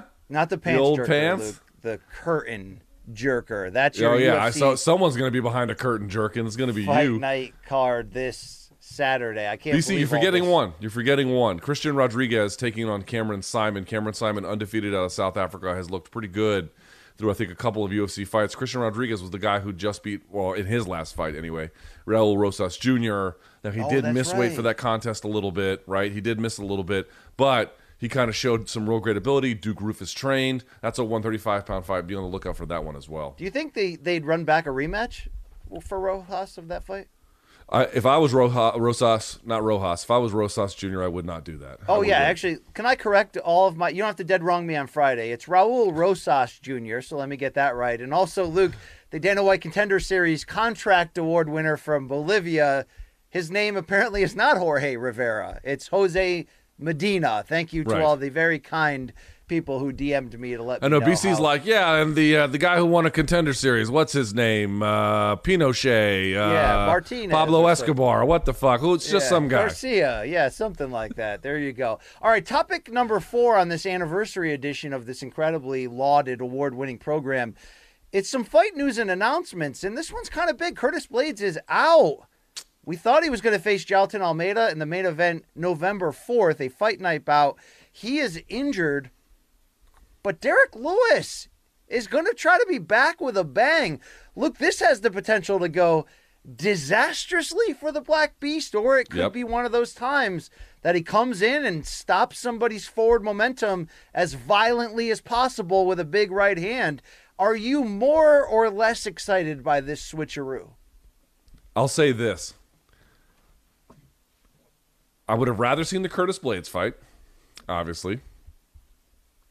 Here's what's funny. Even Gordon Ryan, when I spoke to him, was like, there actually is something to the idea of just stand up in jiu-jitsu when you have someone who's got the kind of strength and proportions of someone like Derek Lewis. There can be a little bit to that is worth taking seriously, and how to hold someone down and what that means. And, especially when they're big and strong. I will laugh my ass off if Derek Lewis gets taken down, he just stands up and then knocks out Jailton Almeida. Because if he just knocks him out before getting taken down, it doesn't help the cause. But if he gets taken down, stands up from it, and then KOs Jailton Almeida, it'll be the greatest day for jiu-jitsu haters, really in world history. Yes. It'll be quite epic. I'm wanting to see that, but I would have rather had Curtis Blades. Yeah, me and Burnell are going to go crazy over the end of BJJ. Finally, Luke, the thing that founded this sport finally dies, and we can get back to man fighting. Let's keep it going here. December 9th, we have a we got a shakeup. There was a report out there that Petr Yan, or what's the accurate pronunciation there? I think the way you say it is P-Oder. What is it really? What should it be? I think it's like almost like there's a Y there. Pyotr? Like Piotr. Petr Yan and Song Yadong, which would have been a hell of a fight. Yan's injured, though. He's out. But we got a couple changes here, or we got a change on November 4th. November 4th is the Derek Lewis, Jailton Almeida change that we talked about. But on that card, Caio Borralho was originally supposed to face Nursultan Ruzabov. That gentleman is out. But not a plane, train, or automobile, Luke, a bus. Magomedov is back from the knockout loss to current. Boy, does that win, or does that loss now gain more credibility to current middleweight champion Sean Strickland. This is a big moment here for old Abus, Luke. Caio Borralho comes to bang. So remember, if it starts with an R, it's an H. If it's two R's together in the middle, it's an H. So I believe it's Bohalio. Caio Bohalio is the one with the full throat tat, right? The aggressive one. This is kind of an interesting matchup. Do you think they cut Magomedov and just cut the back of his shorts on the way out of the cage if he loses? Yeah, I mean, Bohalio should be able to take him down and control him. So I'm expecting it to look that way. What does he have tattooed on his throat? It's like vote or die. What is it? Yeah, it's something like that, like freedom or something. I don't know. Yeah, some very aggressive, you know. What is it? Now you got me intrigued. Now I want to stop being. Mikey, what does his tattoo say? Do we remember? It's like I'm free. It says free spirit, Luke. Free spirit. I have to say the quality of the writing is very Darren Elkins chest like, Luke. Yeah. Which means it's not my cup of tea. But I didn't dunk on Mr. Hebos for tributing the rest of his life. Luke, he has Emily Whitmire right here. The rest of his life, or some sketchy half-done version. Yes. I mean, I've considered getting that same tattoo right here, Luke. Just so you know, okay. But that's another story. Hey, another change that you mentioned earlier in the Abu Dhabi card, UFC 294, Ikram Aliskerov will now be facing Warley Alves. Warley Alves. Didn't that guy once beat Colby, Luke? He did. He guillotined him. Do you still Alves. like this fight? It's a late replacement. Do you still like it?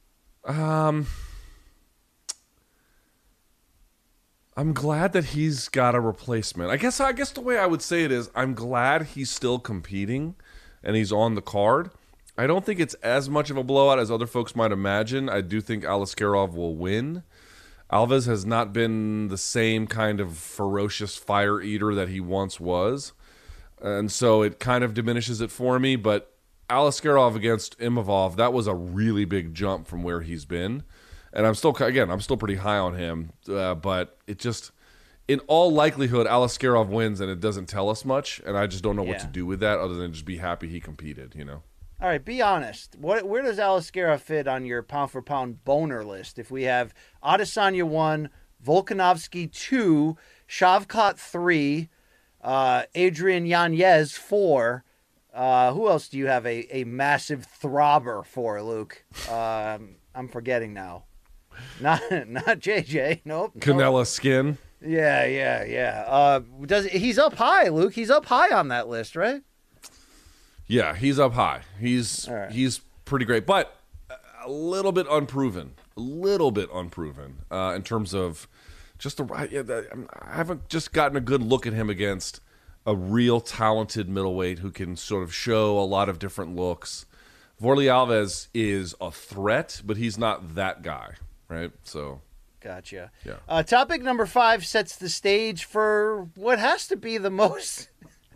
This Saturday, Luke, what has to be the fight card that is going to grab our attention the most. Now, to correct, isn't this Saturday also the international Showtime boxing broadcast of Tim Tszyu against Brian Mendoza? Yeah, which is actually people sleep on that fight. That's actually a pretty decent fight. Very good fight for the WBO 154 title. Remember, Jermell got stripped on the way into the Canelo fight. So now people have been counting out Mendoza a couple of times, and on a couple of times he's been laying people the fuck out. He's a big puncher. This is an all right fight by me. That's Saturday on Showtime. Check that out. They're going to be calling that from the New York studio. The fight takes place in Australia. But what has a lot of people talking in the crossover level is what DAZN's bringing us. A pay-per-view Saturday in the UK, headlined by KSI versus Tommy Fury. But that co-main event pairing Logan Paul and Dylan Dennis, and the prospect of Mike Perry potentially coming in as the late replacement. It's been all we've been talking about for months. Why? Because Dylan Dennis' online assault against Logan Paul's fiance over her sexual history, Luke, has led to lawsuits, restraining orders, and the threat of an opponent change. And we have to say, this would Can be we talk about that? This would be a dramatic opponent change if Mike Perry came in for Dylan Dennis and boxed Logan Paul. I set all this up to ask you this, Luke. We're kind of like waiting around for when is the death of this bubble, this crossover celebrity carnival boxing bubble. Remember, it thrived during the pandemic with Triller, and we brought back Mike Tyson, and Jake Paul's still doing big things here in this business. Is this fight the last big event in this bubble before it bursts? No, because we all got seduced by the drama? Or is this maybe the beginning of a new era? Because let's be honest, if Dylan Dennis and Logan Paul didn't stir up all this shit, I'm not sure we really would care. Now I care like way too much. So what does this event mean in the larger picture? It doesn't mean shit except for the people who are involved. It means fuck all. I think it's big in the bubble. It's big, man. Oh, it's big. I mean, don't get me. This is the biggest fight. I mean, the pay-per-view is different than the UFC pay-per-view in any number of ways. Not least of which is the price point, which is about $55 US for this DAZN pay-per-view. So you're not comparing apples to apples in a number of different ways. But could this weekend be the biggest selling combat sports pay-per-view in the month of October? Yes, it could be. It is possible. So yeah, I'm not denying the scope or the size of it, but I also think we're not close to the end of the bubble. I do think there's going to be a moment where some of this stuff really does die down, but it's not going to be all at once. It's not going to be all that fast. It's going to be uneven and weird, in part because now you have figures from regular boxing kind of involved in it. Floyd's always kind of been involved in it. I guess we'll see if he has some kind of December 9th rumored pay-per-view. I don't know if they're going to do that or not. But, he's been involved. And there are other folks who kind of flirt with this story a little bit, who are on the outside looking in, who kind of want to get involved. It's an easy way to make a bunch of money. You fight people who can't fight for shit. That's a great way to make money if you can do it, even if you also can't fight for shit. So that part to me is like, we're nowhere near done. Plus, if I don't know if Dennis is going to win. What are the odds on this fight? Let me tell you, I got them right here. FanDuel has odds out on this. For the main event, it's minus 400 Tommy Fury, who's fresh off of the victory over Jake Paul, although he was dropped in the final round. KSI plus 280, and in that co-main event, minus 700 Logan Paul, who hasn't boxed in a while, against the plus 450 Dylan Dennis, who has never boxed, except for the parking lot time he took a punch and fell. Where he just got stole on. I mean, people have been stealing on Dylan Dennis for quite some time. That doesn't really count as boxing experience. I've been mugged twice. I don't really count that as competition per se. Should have went third world on that guy, Luke. Yeah. So I'll say this. I don't think the bubble is... I know that there are people who are like actively questioning the bubble. I know that there are people who have probably already checked out from this kind of thing.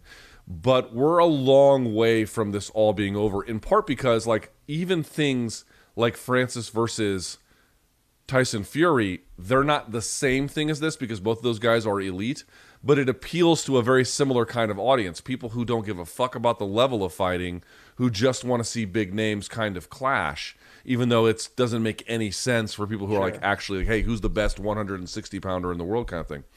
So that to me is like we're not even approximating the answer here. And they could do rematches on both sides. If Logan Paul wins, he could fight whoever the fuck else, not KSI, because I guess they're business partners. But I want to see what role Mike Perry plays. Whether Mike Perry is going to come in if Dennis pulls out, or Mike Perry's going to come in the ring after to try to get a fight with Logan. I want to see what role he's playing in this. Okay, so he's the X factor, and if he gets involved, it continues the conversations. What I mean about like real fighters getting involved with this stuff now. Okay, but the other part I want to have a conversation with you about very quickly, if we can. Yeah. The suing thing, because even I saw Brendan Shaw being like, "Hey, if you're going to fight, you can't be suing." And there's not just him. There's been other folks who've been saying that as well. And listen, didn't that guy sue people who put up bad videos about him? Hey, listen, I'm not here to be the hypocrisy detector, but I heard it both ways. Yeah. I bet you did. I bet you did. My point is only this. It's not so much about that question, which is, can you sue someone you're fighting for the way in which they've promoted a fight? And my answer is, well, again, it would depend on what they did. But I'd be more in agreement that this was an out-of-bounds thing if these guys were like real fighters. And again, Dylan Dennis obviously has done a lot in jiu-jitsu, or at least, up to black belt he has done a lot. But they're not. This is silly Jerry Springer shit. So why should any of these guys be bound by the same sort of customary expectations that real fighters have? I don't quite get that argument. While it is silly Jerry Springer shit, especially if this Dylan Dennis fight goes off, like it's just going to be theater of the bizarre. I do wonder in that main event if it's more about, like, we thought Jake Paul was the best boxer in the bubble, right? The crossover bubble, which included all the ex-UFC names and all that. Well, he lost to Tommy Fury fair and square. Now Tommy Fury's going to fight KSI. You have to believe Jake Paul is probably going to fight the winner of this fight next, and it's probably going to be a big deal, and maybe that allows you to sort of be the pound-for-pound best in the bubble at the moment. I'm not really sure. All right, Luke, we are running low on time, and we want to hit our big-ticket items. We want to close this segment, this topic, with a quick quiz for you. Our producer, Mikey Mormal, put together everybody who's on this undercard, Luke, and you have to try to match the names with the faces. I'm going to get zero of these correct. I'm a 44-year-old man. Battle Royal. Name the fighters here on this undercard, Luke. Okay, I can do some of this, actually. Number 4 is Salt Poppy, right? Okay. I don't think I would have gotten any right, to be fair. So number 4 is Salt Poppy. Oh, I know number one. Number one is Anthony Taylor. That part's easy. Number 3 is Tekashi 6ix9ine. Oh, boy. No, he looks like it. Yeah. I'm going to guess that number 2 is Slim Al-Bahar. Is that Tekashi? Luke, who is that? No, it's not. Tekashi is selling fucking vapes on Instagram. I mean, he's done. All right. Number 8 is King Kenny. Yeah, it says it on his waistband there. On his shorts, yes. He says on the shorts. Oh, I have the answers here. And 7 and 6 are, Jizzle McFuckface and McFuckface McJizzle. Really, well, so Taylor is 1. 2 is Slim Abhayer. I think I got that one right, yes. Okay, 4 I know for a fact is Salt Poppy. 3 is Winderson Nunes. 4 Salt Poppy, you got right. 5 Waleed Sharks. 6 Dean the Great. 7 is My Nate. And 8 My is Mate Nate. King. Okay, I'm out of this. The guy's name is My Nate. Yeah, I'm out of this. No, listen, right. I don't call people by their fucking screen names. Your name is Steve, assface. Your name is Steve. We're not. I gotta call. My name is King. Blah blah. Your name is Jeffrey. Yeah, it is. Okay, your name is Jeffrey. Jeffrey Epstein, and you did not kill yourself. Indeed. All right, Luke. We close this week on our 500th episode with something we haven't done in a while. Right? It's called the Wheel of Death. Here's the premise. Normally, I prepare questions that I know Luke Thomas doesn't want to answer. It's my version of the Budweiser hot seat. But only this time, Luke, to celebrate 500 episodes, Mikey Mormal, our producer, and myself solicited some of the names that have made MK great over the years, from super fans to celebrity fans and all that, and then some too tall, pale, and barely handsome washed dads. So, Luke Thomas, you today will go up against Wheel of Death, 500th episode, Ghost of Christmas Donk Past edition. Here we go. Let's see the wheel. So, Luke, there are 10 questions. You have to spin it 5 times, and the categories, meaning who's going to deliver the questions, are Gareth A. Davis, the Warlock, David Appleton, Damian the Donk, Two Changs, Jay Aaron, Chef Kaz, Scott Coker, wow, Jay and Dawn Paquette, and Laura Sanko, and there's a Mikey's Choice option as well, our great producer. Luke Thomas, you're about to answer questions that you don't want to, and you better give a decent faith response to a probably not that positively faith question. So here we go, Luke. Spin the damn wheel. I'm going to spin it. We don't have animation because that's where we're at. Oh, no, we do have animation. Sick. All right, here we go. Oh, fuck Appy. Let's hear it.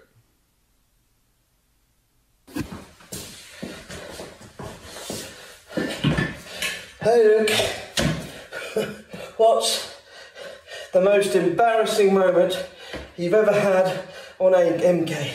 I mean, when you felt guilty or embarrassed about your behaviour or attitude. It could be when you lost the expensive bottle of wine I gave you in London. Probably isn't when you roasted Jay Paquette for his 4-minute video.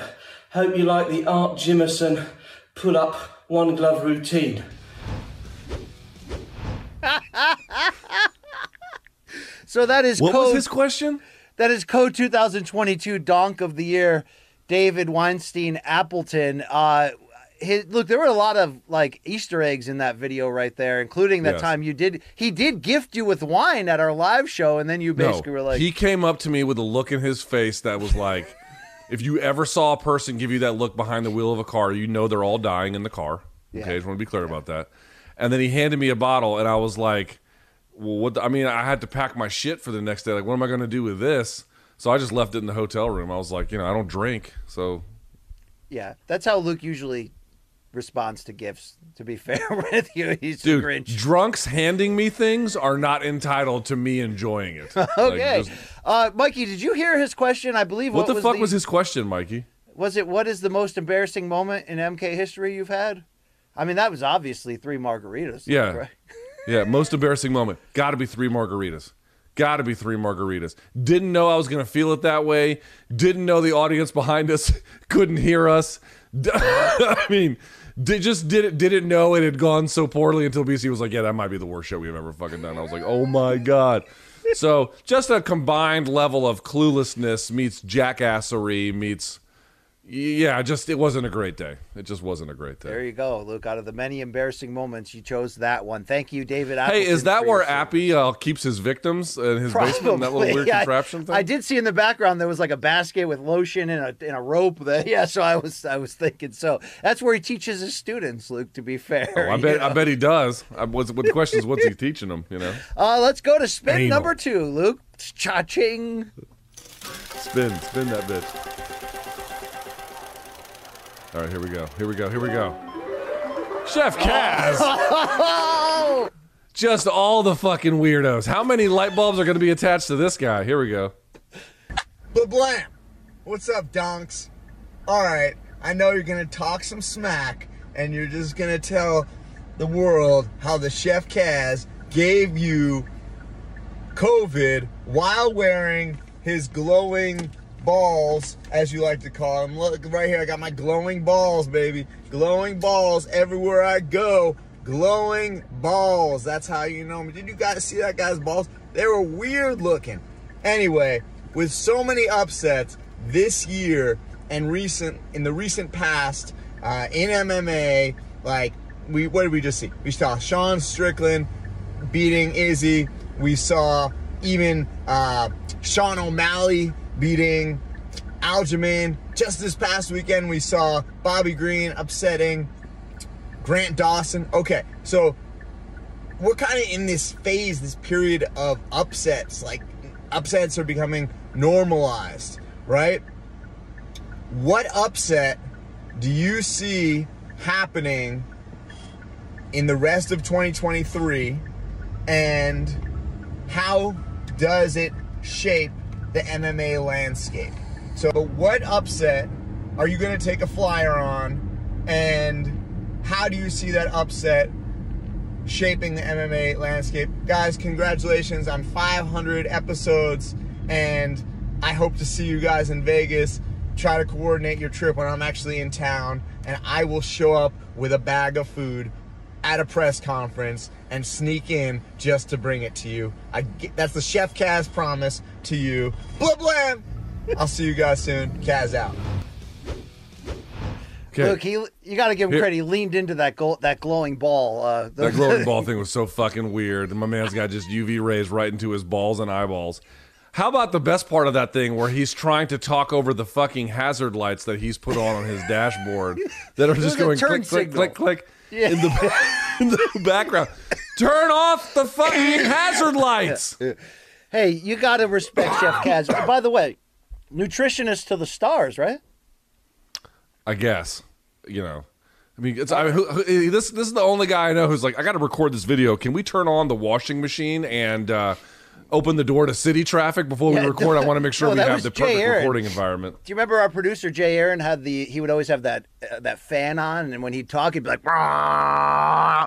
"Hey Luke." Yeah, why don't you try and talk into a lawnmower, moving a lawnmower blade next time, Chef Kaz? All right, Luke, we are short on time for our studio here. Can you answer the question?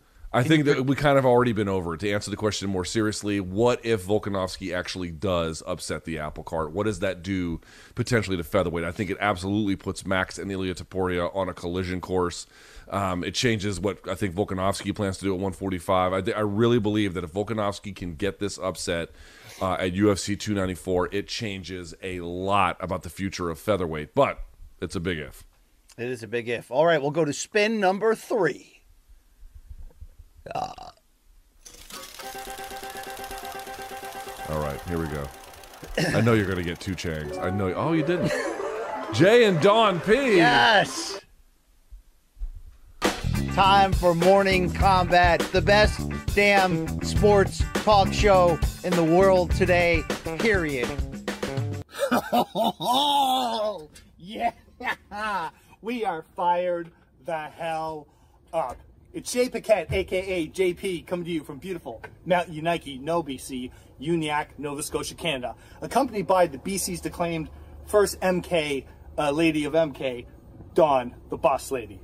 We're here to wish you a massive, massive congratulations on this historical milestone, 500 episode. And like I said, we are fired the hell up. So we need a little bit of bubbly. Hey. Woo! Woo! Boss lady. Oh, there you go. Pour it up, boss lady. Let's go. You got the package. Open the package. What package? What are you talking about? Package that got delivered. Oh.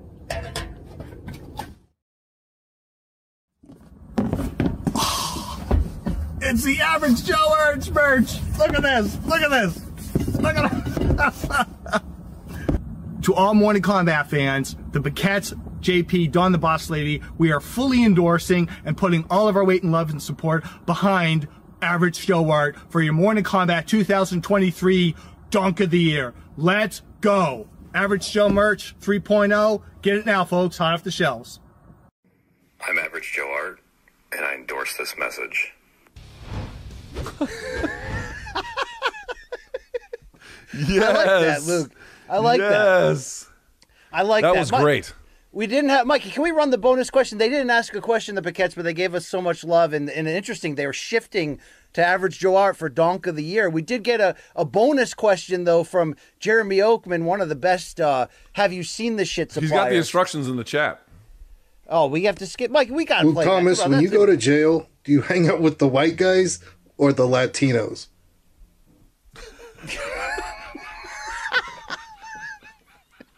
I thought it was a fair question, Luke. It's a fair question. I mean, you know. My understanding of prison is that it is decidedly racial. I would probably be hanging out with the other skateboarders. You know what I'm saying? The other white. All right, folks. let's go to the next one. Spin 4. Let's do it.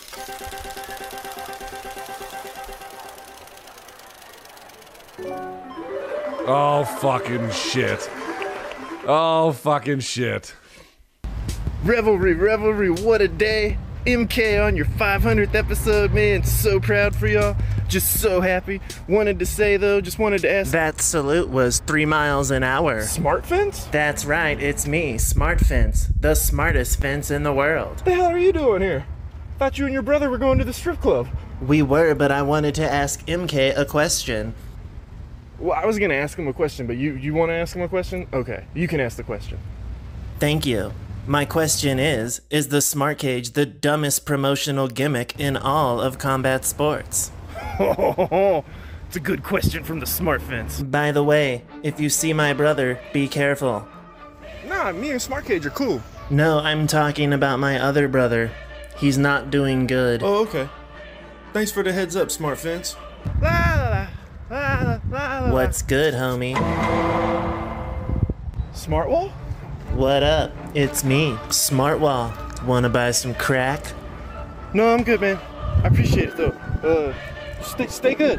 Where are you going? Get your ass back here. No, I got something to show you. I'm good, man. Come here, bitch.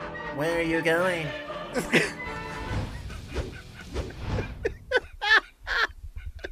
It's so stupid. I love it. I mean, come on. Okay, that's an A++. That's All right. an A++. That's so fucking funny. Smart Fence and Smart Wall. Luke, quick answer here. Is the Smart Cage the worst gimmick ever attempted in mixed martial arts history? It truly is a corporate, mind-numbingly stupid thing that they should drop immediately, yes. All right, there you go. We got one more for you. Spin number 5 on the wheel.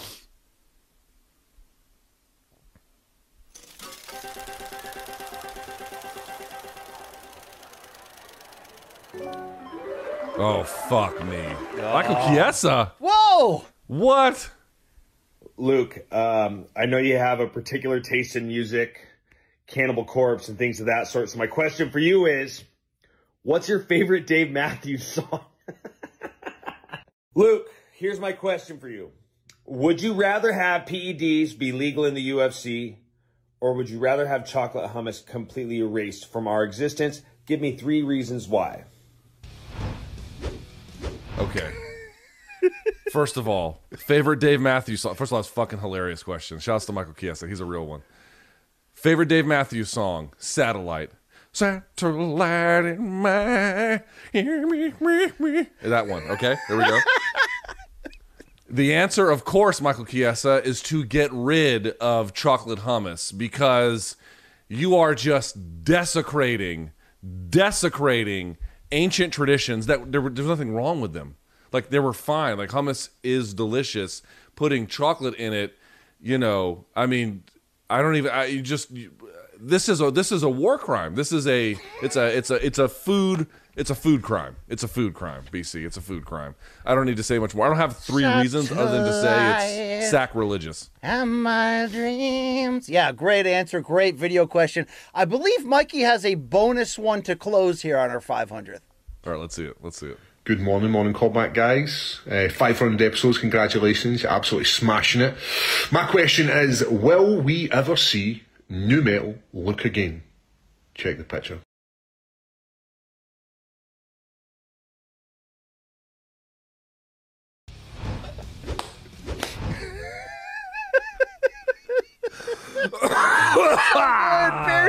Bear Jew, my man. Bear Jew's the man. Shouts to the Bear Jew. He's a real one as well. I certainly hope not. I mean, listen, you know, I was doing a lot of drinking at that time. I wasn't in the healthiest or the most aware state I've ever been in. So what if I'm in a better place? BC, I'm in a better place. We got to get some bet where when you lose, some, you know, year-long okay bet type thing where when you lose, you have to recreate that photo. Shave your head, leave just the goatee. That would probably be the greatest moment of my life. We would have to have a bet where, like, the reward would be great or the punishment would be that, right? Like, there's some kind of really epic bet. Because to put that on the thing that I would have to sign up for, the prize would have to be big. The prize would have to be very big. You know what I want to thank all of our great donks who sent in videos. Michael Chiesa, Paul Craig. Thank you.